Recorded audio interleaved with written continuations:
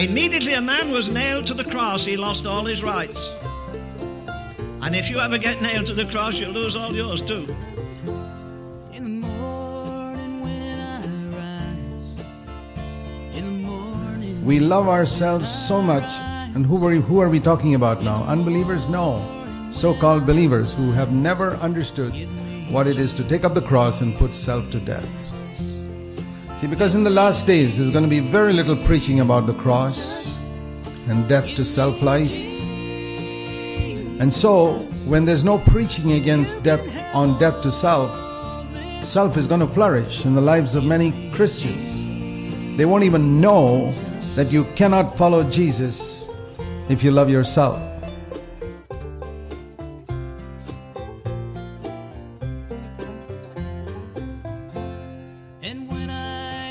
I don't ask people if they're saved anymore. Who isn't saved? From the White House to the jailhouse. I'm asking you, does Christ live in you? Christianity is the only religion in the world where a man's God comes and lives inside of him. Thanks be to God that when I finally acknowledge that I can't do this, it's not possible for me to live the Christian life on my own. I'm not called to chart my own course. I'm not called to create my own destiny and ask God to bless it. I'm called to follow Him. I'm called to give up the rights to my life and walk with a holy Savior. I'm called to let His mind be formed in me. His life become my life. His ways become my ways. His purpose become my purpose. His plan become my plan. And then the power of God will come upon me.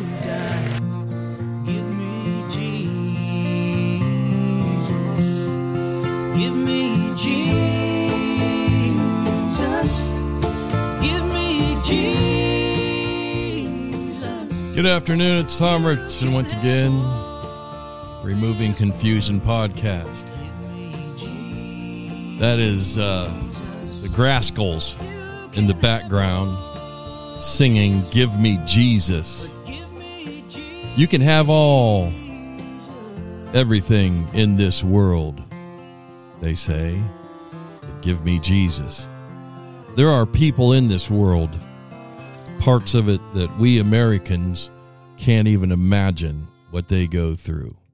We can't even imagine the lack of all the wonderful things that we have here in our bountiful country. There are people here that have it rough too. But they also have people that will look out for them if they reach to the right direction. But there are people in places like Thailand, Cambodia, the Middle East, where all they have is each other and Jesus. And to get the right perspective, all they have is Jesus and each other. That day for a lot of us, I believe, is fast approaching when we will have to choose between what we have and what we need. Do we stay with the things that we have at hand, the wonderful, the cars, the houses, the motorcycles, the boats. Some people have airplanes. I mean, where you have to choose between that stuff or literally stepping up and telling the truth from God's word as it is written. That day is coming. That day is coming. I think if you're awake and you're aware and you're sober-minded, you can see that on the very near horizon. Now, I left off yesterday in 1 Peter chapter 4, and I kind of breezed all our way down to about verse 8 or 10, but I'm going to back up again. A little bit of what my buddy Steve Mitchell used to call the Department of Corrections. And it's not really that I said anything wrong. It's just something I want to hammer on a bit. 1 Peter 4, verse 6. If you got a Bible, if you're open, you have a electronic one, whatever you're using, I'd like you to join with me in the Word of God. 1 Peter 4, verse 6. For for this cause was the gospel preached also to them that are dead, that they may be judged according to men in the flesh and according to God in spirit. That trips people up, and I can understand. It's one of those verses, and we touched on it yesterday about the kind of things that it just kind of goes against what we know. The gospel was preached to them that are dead. Really? But Jesus, for 3 days in the tomb, 3 days and nights, from what we know, and we've been told, on the third day he rose, so there you go. He went and preached to spirits, is what we've read already. And what I wanted to clarify talks about prison.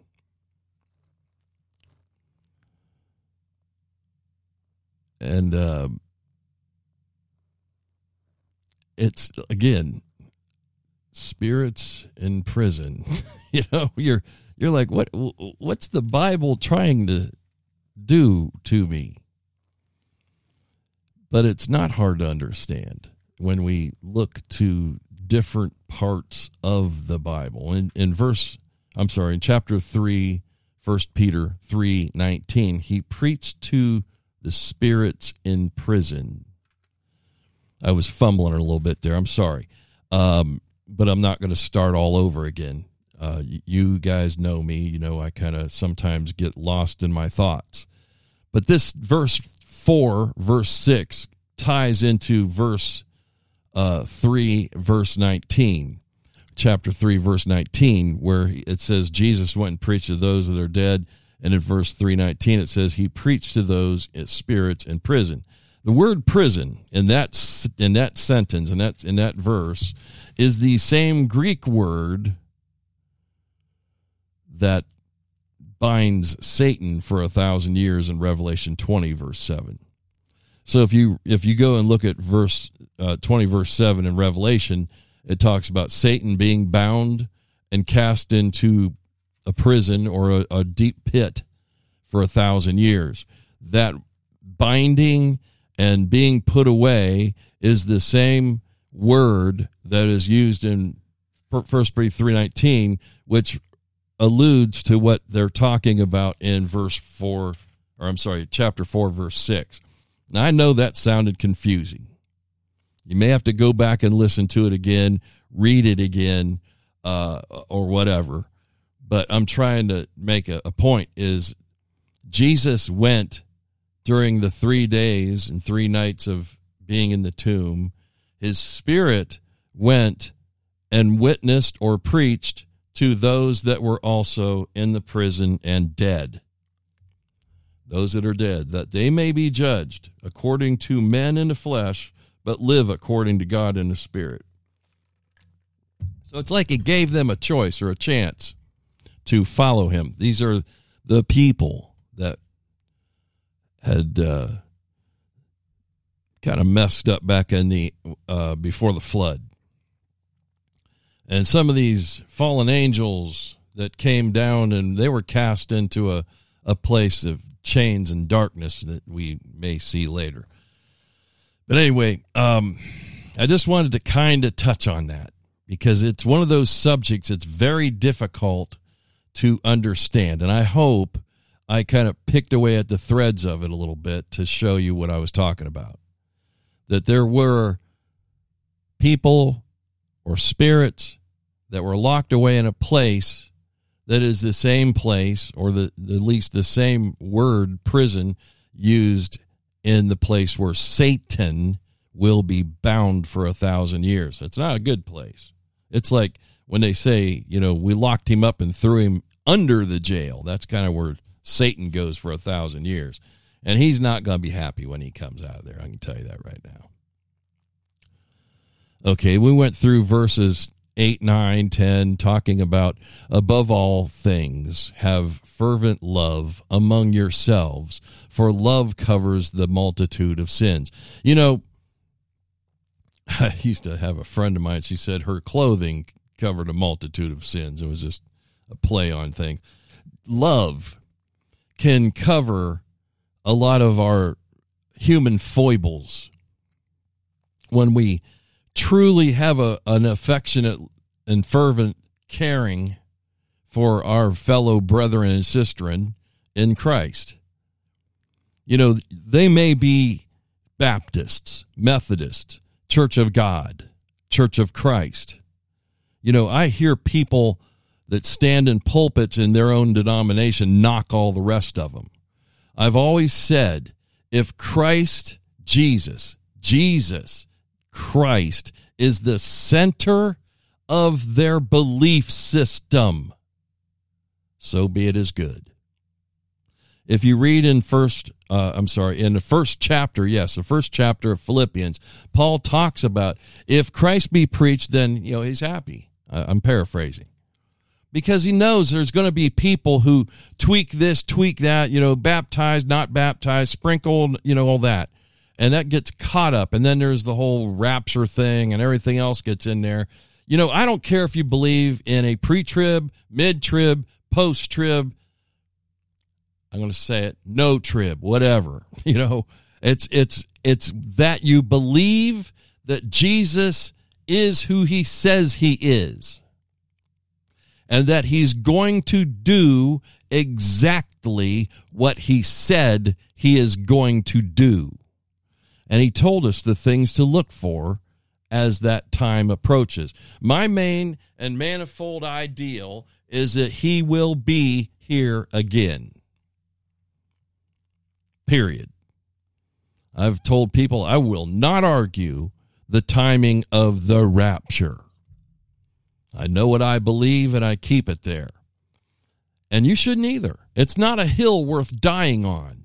The hill worth dying on, is, you know, what they say in military lingua, is that you've won someone to Christ. The Holy Spirit, through you, has led someone else to Jesus. Now, as long as they don't run back to a Jehovah's Witness, Mormon, you know, Hindu, whatever, if they end up in a church that preaches Jesus, preaches the Word of God.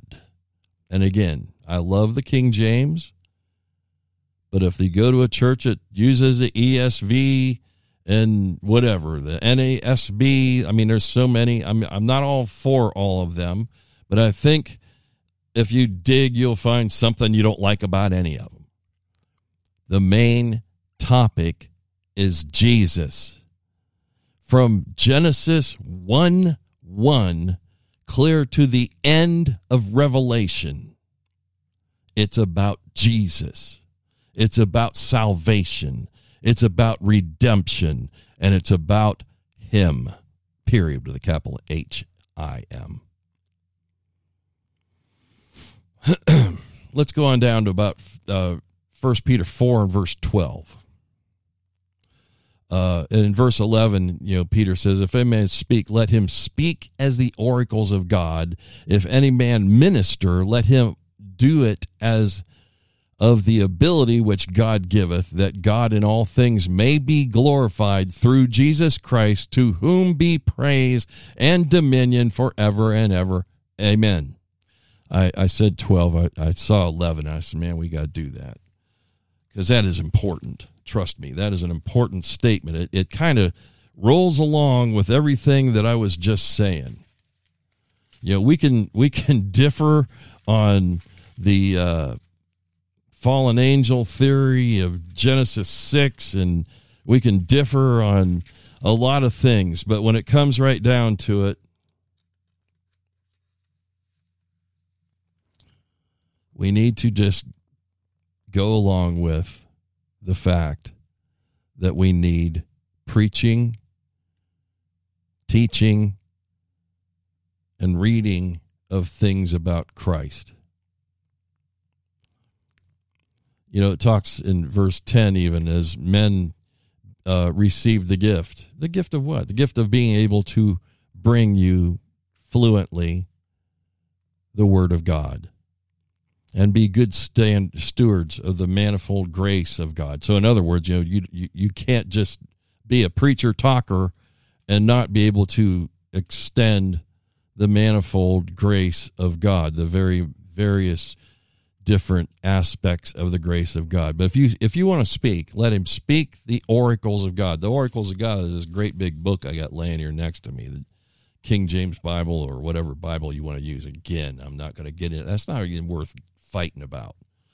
There's a lot of fighting that goes on about one thing, the Bible, and then it becomes an idol to people. Oh, King James. Oh, you're listening to, you read the other versions. They're just perversions and all kinds of stupid stuff. When you do that, you are alienating your ability to reach and be with other believers. You have cultified yourself. Is that a word? I believe it is now. Don't fall into the cult of you have to do this to be saved. There it is. Again, I'm using the King James because there's a lot of these and thous and everything I read to you. Okay, let's go on. 4:12. Beloved, think it not strange concerning the fiery trial, which is to try you, as though some strange thing happened to you. Semicolon. Or colon. I can't see it that good. Colon. A colon kind of means, stop for a minute and think. Because the next verse throws us into a tizzy, doesn't it? Beloved, think it not strange concerning the fiery trial, which is to try you. Fiery trial. That sounds like fun. So now I'm going to get burnt in the trials. People, they come to hate us. And verse 4 of the same chapter we read earlier, don't think it strange that you run not with them. If you don't hang out with those that are into the excessive riot and drinking and all the other things, they'll start talking bad about you. Oh, he thinks he's better than us. Or, I don't know what happened to him. He's got that Jesus bug, that kind of stuff. And they'll never have anything to do with you ever again. Your friends, who you thought were friends. It's just one of those things. And throughout what we've read in 1 Peter, this talk of a trial of your faith, verse 7 of 1 Peter chapter 1, verse 7, the trial of your faith being much more precious than of gold that perisheth, though it be tried with fire, might be found unto praise and honor and glory at the appearing of Jesus Christ. I'll hammer the appearing one of these days. This is one I also like. 1 Corinthians 3 and verse 13. Every man's work shall be made manifest, for the day shall declare it, because it shall be revealed by fire. And the fire shall try every man's work of what sort it is. That's when you get the wood, hay, stubble, gold, silver, and precious stones. One's going to get fired up real quick. All the things that we've done that don't really show that exaltation of Jesus goes through the fire and is poof. There will be, here's the thing. I want you to really, 2 Timothy 3:12. 2 Timothy 3:12. Yea, and all that will live godly in Christ Jesus shall suffer persecution. Now, persecution is squashing. It's pressure. It's pushing in. Not this. I've had people use the lame persecution of, oh, you know, I had a bunch of guys around me and they were looking at dirty magazines and they shoved one over to me and I said, no, thank you. I don't look at it. I'm just using an example that I've had thrown at me before. And, you know, yeah, there's and you say no, and they say, oh, you're one of those guys, you know, you're a little limp or whatever in the wrist. But, you know, that's not true persecution because, you know, yeah, you might get a little ribbing at work. You might have people decide not to deal with you. But true persecution is pressure that's almost, you know, in your own flesh of your own ability. It is impossible to overcome without the Lord holding you up. Being put in prison for something you said that was true, but they twisted it.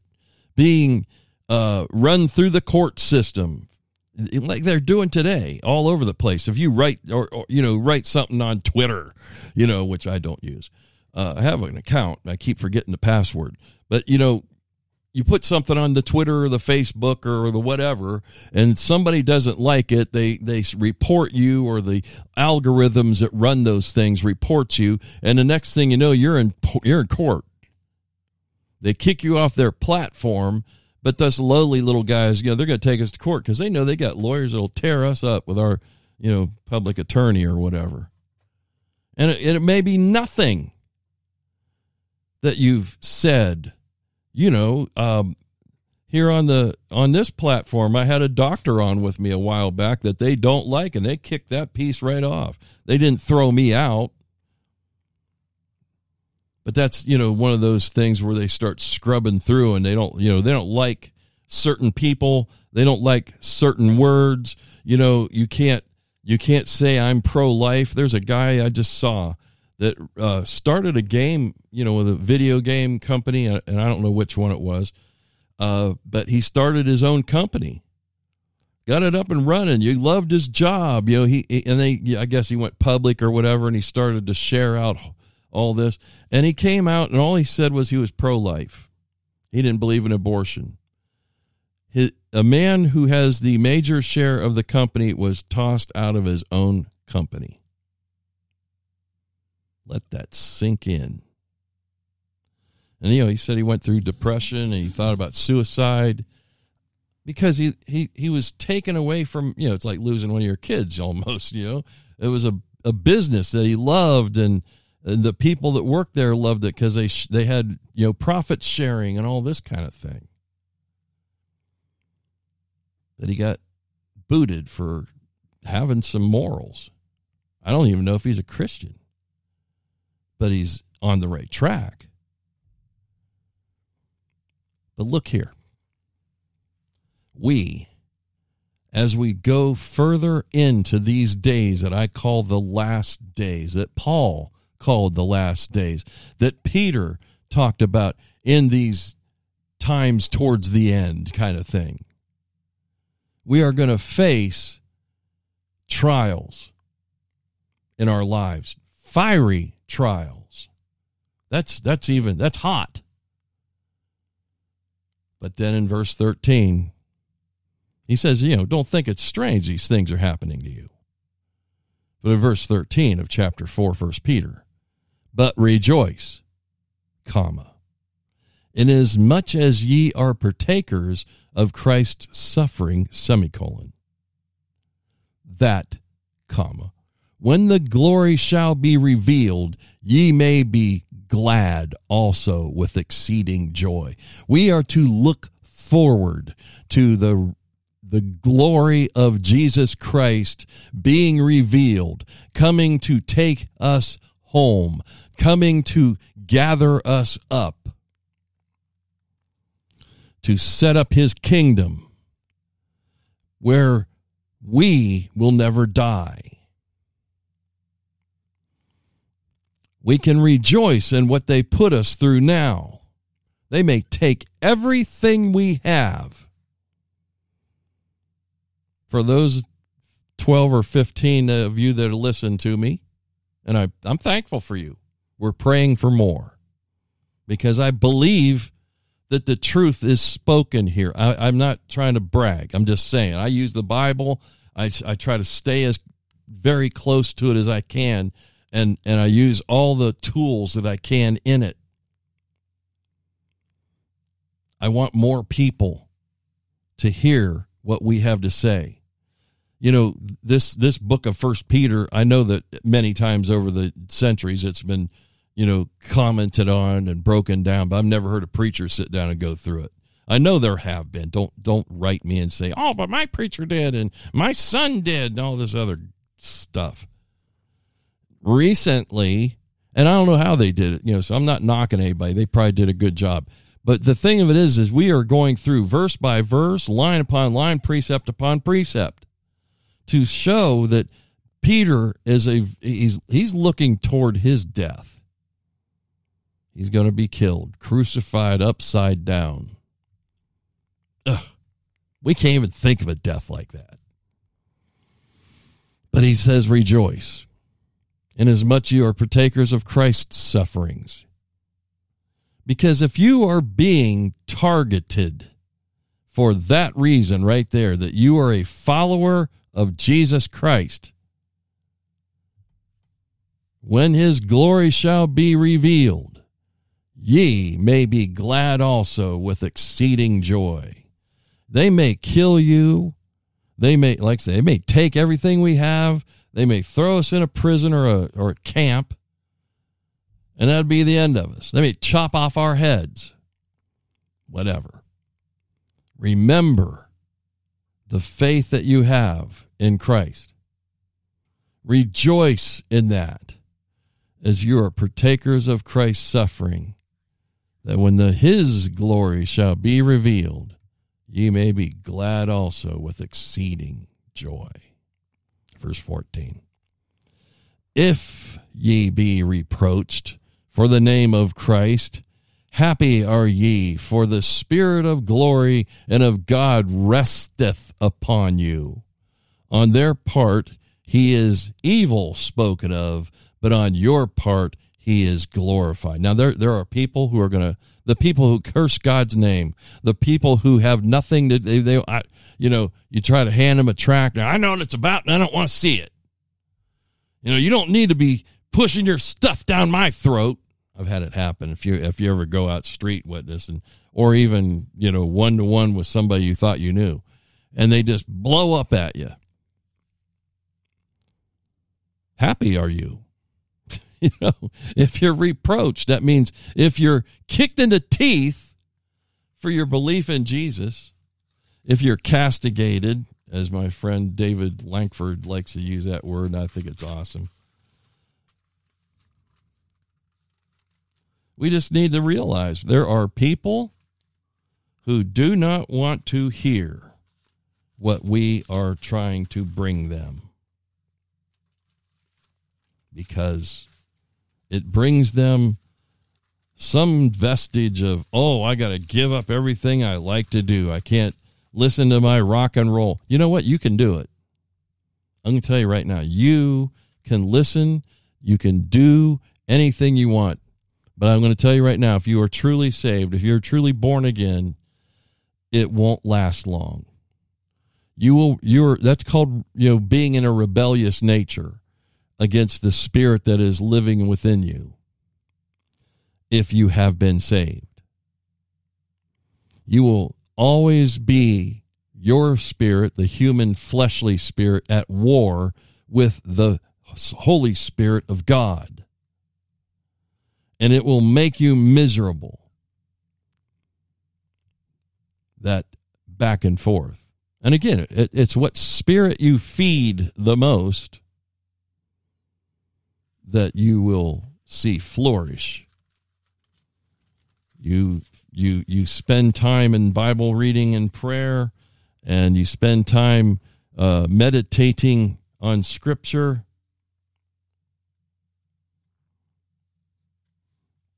Peter never says be in constant questioning or complaining, to be mad about the crumbling health, You know, because as we get older, our health falls apart. I don't care how much you work out, it's going to happen. Our finances are going down the toilet. And our freedom here in the United States is absolutely being torn up. But Peter doesn't say, you know, sit around and mope and gripe. I mean, yeah, we're human, so we're going to. But, you know, that's not what we're called to do. He says rejoice. Rejoice. Because one thing you can look at, you are now a partaker in the sufferings of Jesus. You are now entering into that part of your Christian walk that you maybe never really wanted to be in. The pressure, the persecution, maybe even tribulation. Here's something that you can look into, and you can come back to me. Yeah, you're always being told the bride of Christ, the bride of Christ, the bride of Christ. You know, we are the body of Christ. Our adversary is always in a fight against us. We, the church, is the body of Christ. Jesus suffered, and we will as well. It's very plain in the scriptures. There's a lot of guys that twist it into this simple truth, and there's, you know, greasy grace and all the other stuff that goes there. But this is a very strong truth that we will face persecution if we live godly lives. Men twist it. You know, they like to twist the scripture. They like to take the truth and we won't go through anything here in America. Why? Because we're so much better than the Christians that hide in caves in China or India where they're beaten in the street, or Pakistan where it's even worse, and yet they still meet openly. I've seen pictures and videos of people beaten half to death in places like Pakistan. And what's the common denominator? Jesus. That ain't happening here. But that doesn't mean we're better than they are. They're standing up in a place where Muslims, Hindus, and, you know, swamis and mommies and everything else will kill them. And they still stand.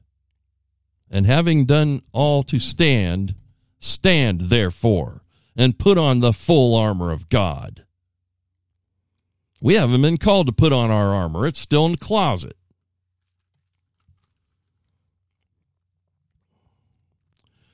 Jesus suffered, and we will as well. Just remember that. Don't let somebody twist this into something. And you know, because it says in, I think it is 1 Peter, 2 Peter, they twist the truth to their own destruction. So why are we rejoicing? Because God doesn't want us to be so upset. You know, I've used it many times. Paul and Silas in prison, what they do? They sang. They quoted psalms back and forth to each other. They prayed.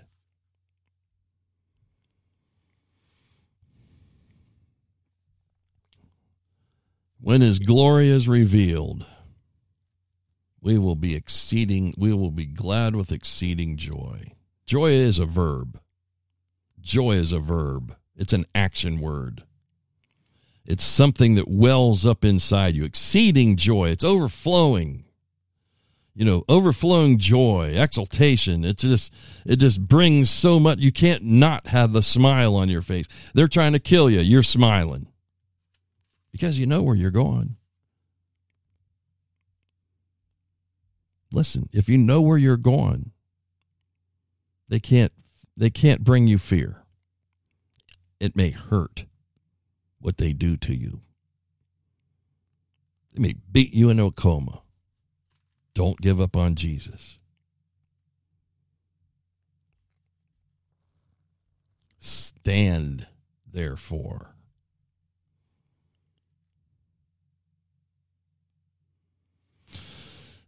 Verse 14, if ye be reproached for the name of Christ, happy are ye, for the Spirit of glory and of God resteth upon you.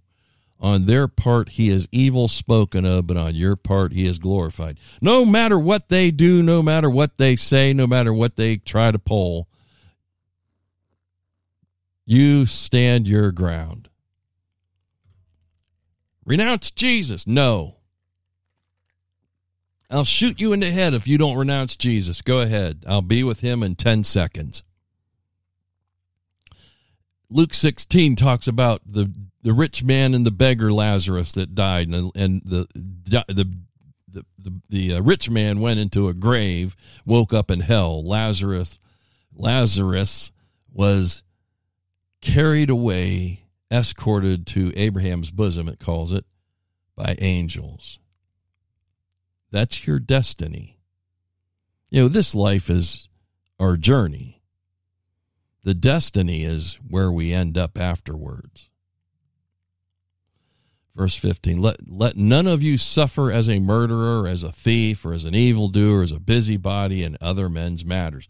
This is one of those lists of things that Paul uses them over and over again. Peter used them, John used them, and Jesus did.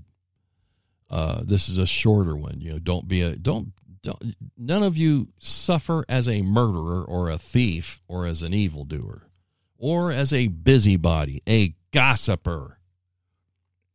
Somebody and it says it right there, a busybody in other men's matters. Stay out of them.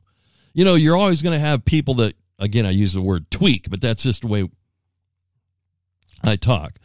They're going to get you. They're going to get under your skin. They're going to cause you to, you know, just get you worked up. Family, friends, church members, whatever it may be.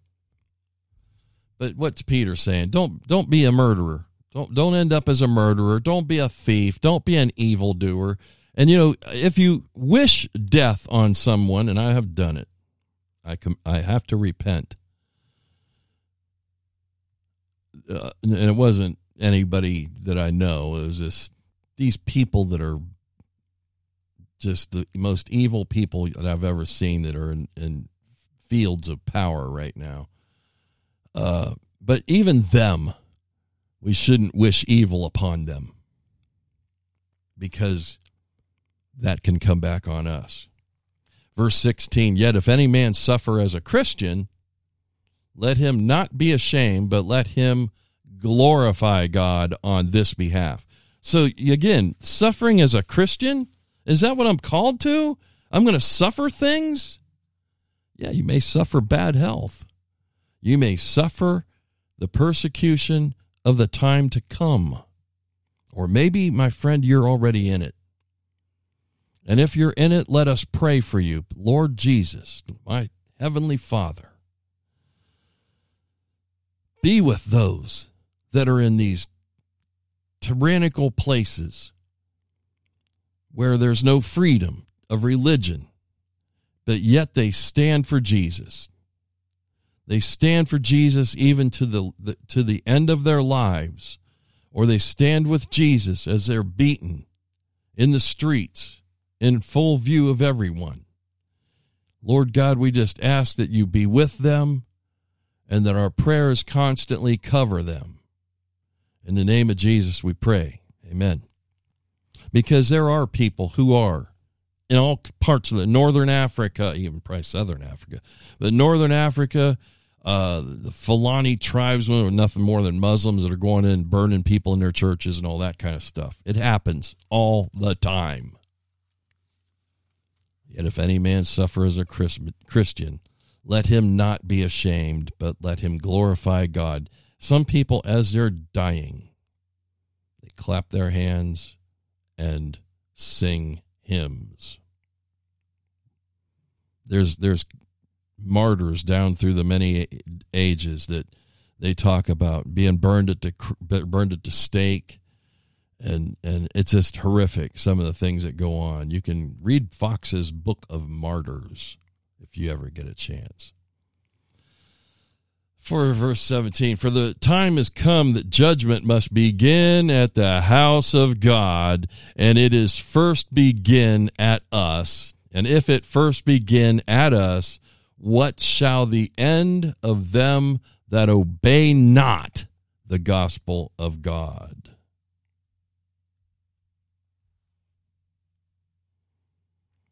And if the righteous scarcely be saved, where shall the ungodly and the sinner appear?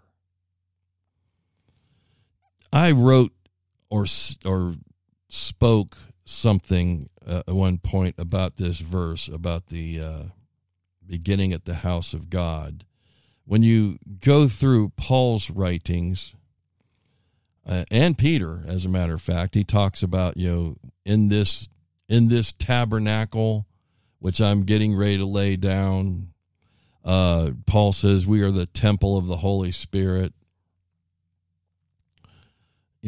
Christ lives within us. The Holy Spirit lives within us.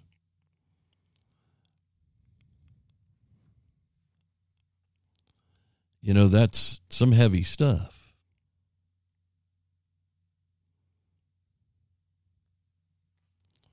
And, we oftentimes read this verse and we think judgment begins at the house of God. Well, that means the church. Well, yeah, I think it kind of does.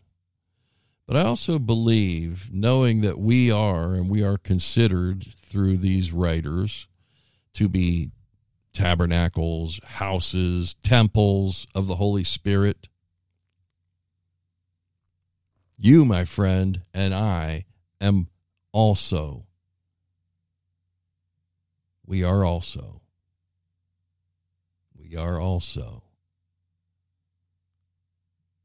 the house of God.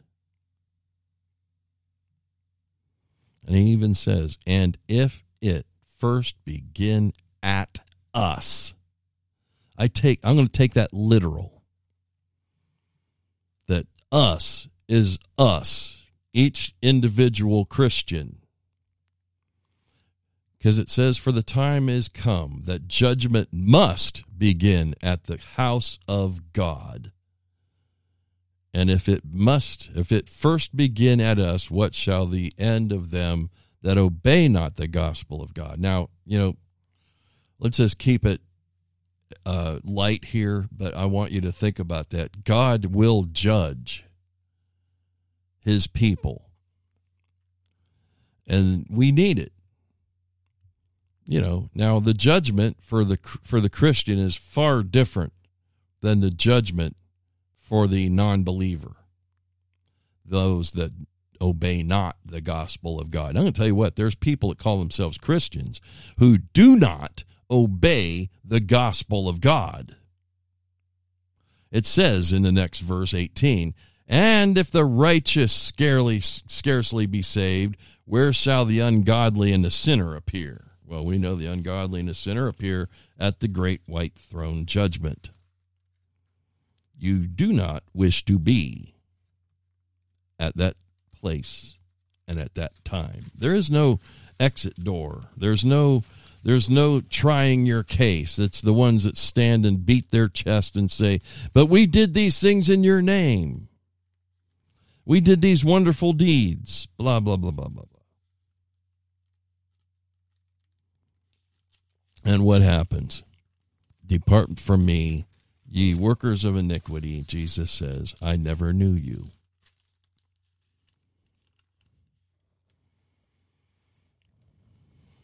There is a lot to be said here on this one verse, that judgment begins at the house of God.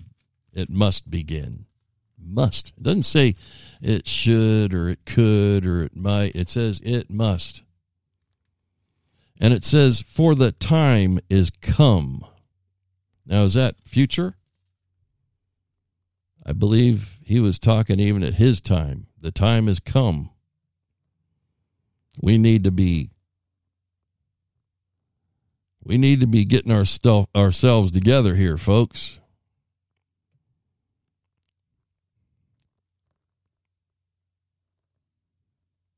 Let's look at the word time. In the Greek, it is kairos. However you want to say it, kairos. Kairos time means a measure of time, a fixed and definite time, the time when things are brought to crisis, the decisive epoch that's waited for.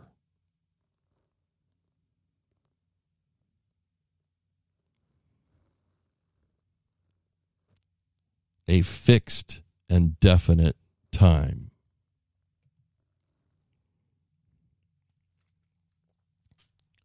And he says the time has come. And judgment begins at the house of God.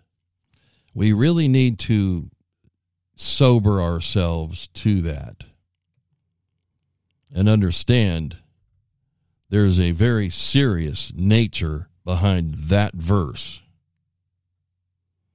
We should be ready in this flesh as well, because we are temples of the Holy Spirit. We are tabernacles fit for actually destruction at one point, but we are the house of God if we truly have the Holy Spirit living within us. I pray that you pray to be filled with the Holy Ghost.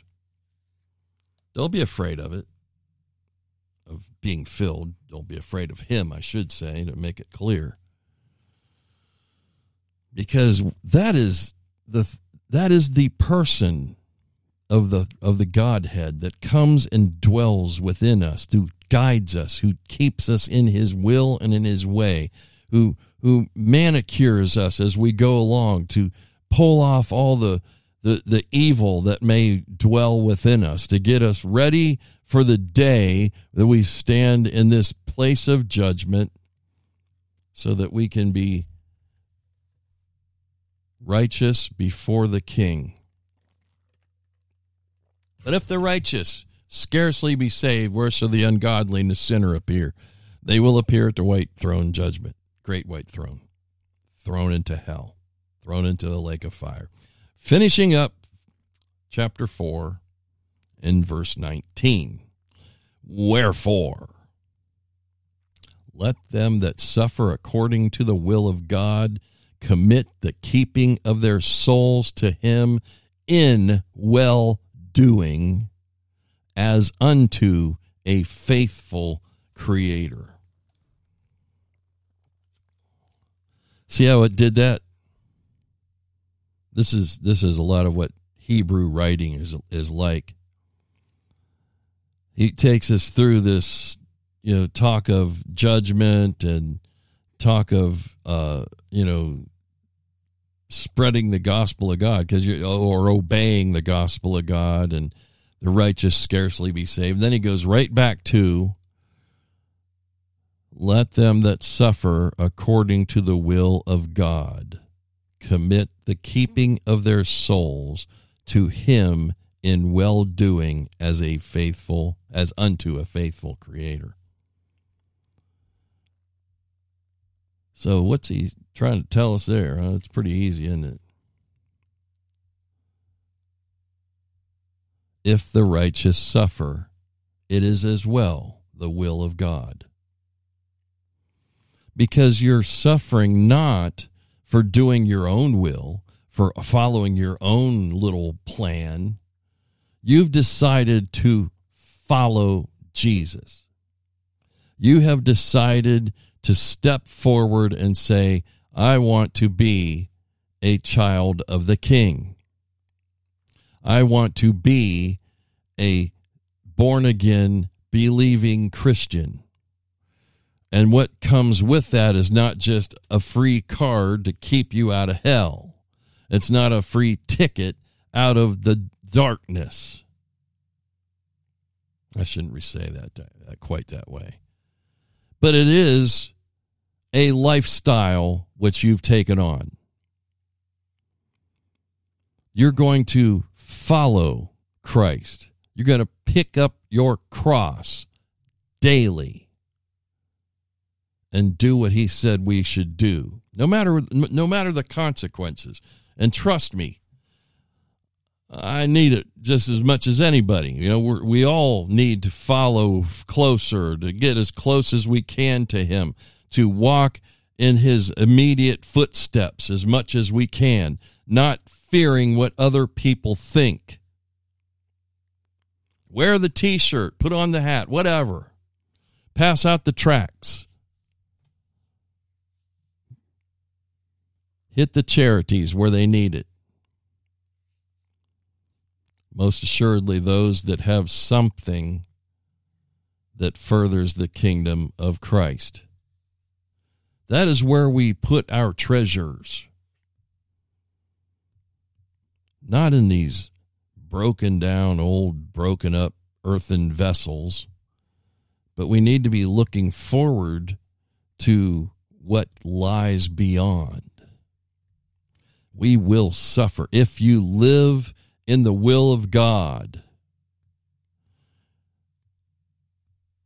you will find that there are people who constantly will be coming after you. These days, it's the government sometimes.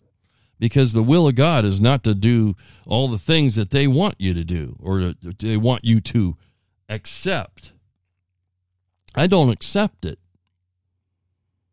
This garbage that they're throwing around is unacceptable. You know, man-on-man marriages and women, and then it was, you know, somebody marrying a dog or a horse or a cow or something, and then, you know, the mutilation of young children to remove, to transgendering them from one gender to the other, which is impossible. It does not work. It's all horrific castrations and mutilations of their bodies. Many of them, that they are allowing this to happen at the young ages that they do. By the time they finally come around to it, it's too late. I don't know that this is what I wanted, but it's too late now. Psalm 31:5, into thine hand I commit my spirit. Thou hast redeemed me, O Lord God of truth. 37:5, one of my favorite Psalms is 37. So it starts out with, fret not. Don't worry. Don't be afraid.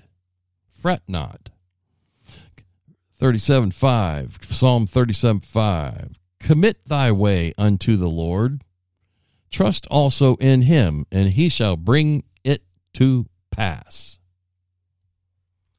We don't know the plan God has for us completely. We do know this much. He wants us in his will.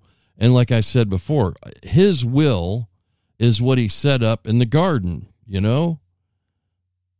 And we blew it. So what's his will really? Be obedient.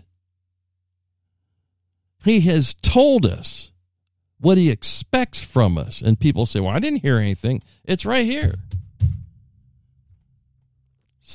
1,000 or more pages in my Bible because it's big print.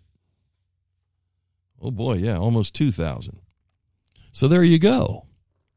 You got get a giant print Bible so you're right there with me. You got almost 2,000 pages of what he wants us to do, how he formed a nation to have them follow a certain set of programs and laws. Now, we're not under the law, but we are just as much that we should be taking on the mind of Christ. What did he do with the ancient Jews? He brought them through. He told them, you do this, you do this, you do this, you do this. You don't eat that, you don't eat this. You don't wear this, you don't wear that. To get them in a mindset of following some rules. They weren't all that hard. I mean, some of them were. 613 of them. You're going to have a bunch of stuff that, whew, man, there's a lot here we got to watch out for. You got books this thick, and they're on scrolls and everything else, and chiseled in stone or whatever. But, you know, the thing of it is, in the end, no matter what comes from it, You get thrown off of Facebook. Your family doesn't want you around anymore. Your friends detest you. People are, calling you names. We are social. We say animals. I don't like to use that terminology, but you know the terminology. We're social animals. We want to be in cahoots with other folks. We want to be able to hang out and have discussions. But if you try to truly follow what God has laid out for you, even the church won't have anything to do with you.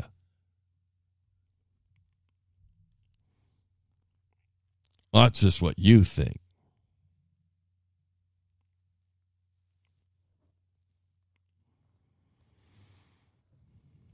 And they stoned Stephen, calling upon God and saying, Lord Jesus, receive my spirit. That's what, as they were killing Stephen, that's what he did. He called out to God. He actually saw Jesus standing at the right hand of the Father.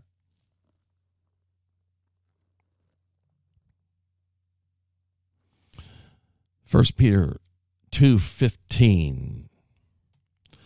For so is the will of God, that with well-doing ye may put to silence the ignorance of foolish men. Now see what it says, well-doing. Doesn't even say well-saying, being able to preach, teach, whatever. Doing godly things, though. We, like I've said before, even reprobates can do things nice. But in well-doing, people can't say, well, man, he's a hypocrite. No, he's not. He's actually doing what he says. He tells me to do something, but he doesn't. Oh, yeah, there he is. He's doing it. So it puts to silence the ignorance of foolish men. The Bible said that, not me.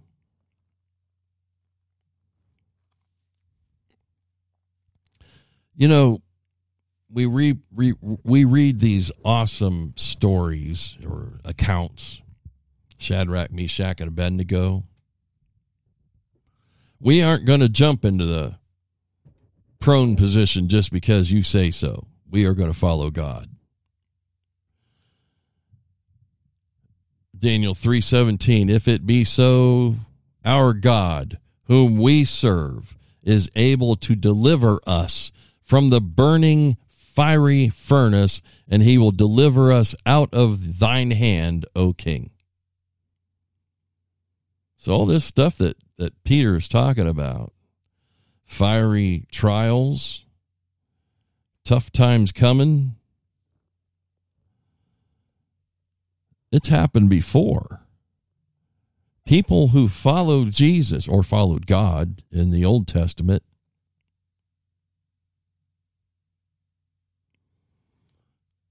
those people they had nothing else to rely on at that point. They stood up to a pagan king in Babylon, and they said,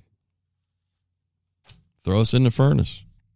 We would rather die than bow down to your stupid golden idol that stands, 666 feet high or whatever. It was a huge thing. We're not doing it. When some preacher even tells you, kneel down before no, I don't need to kneel down before anything. I'll fall on my knees if I feel the Holy Spirit dragging me there. But the thing of it is I only answer to one. I answer to God.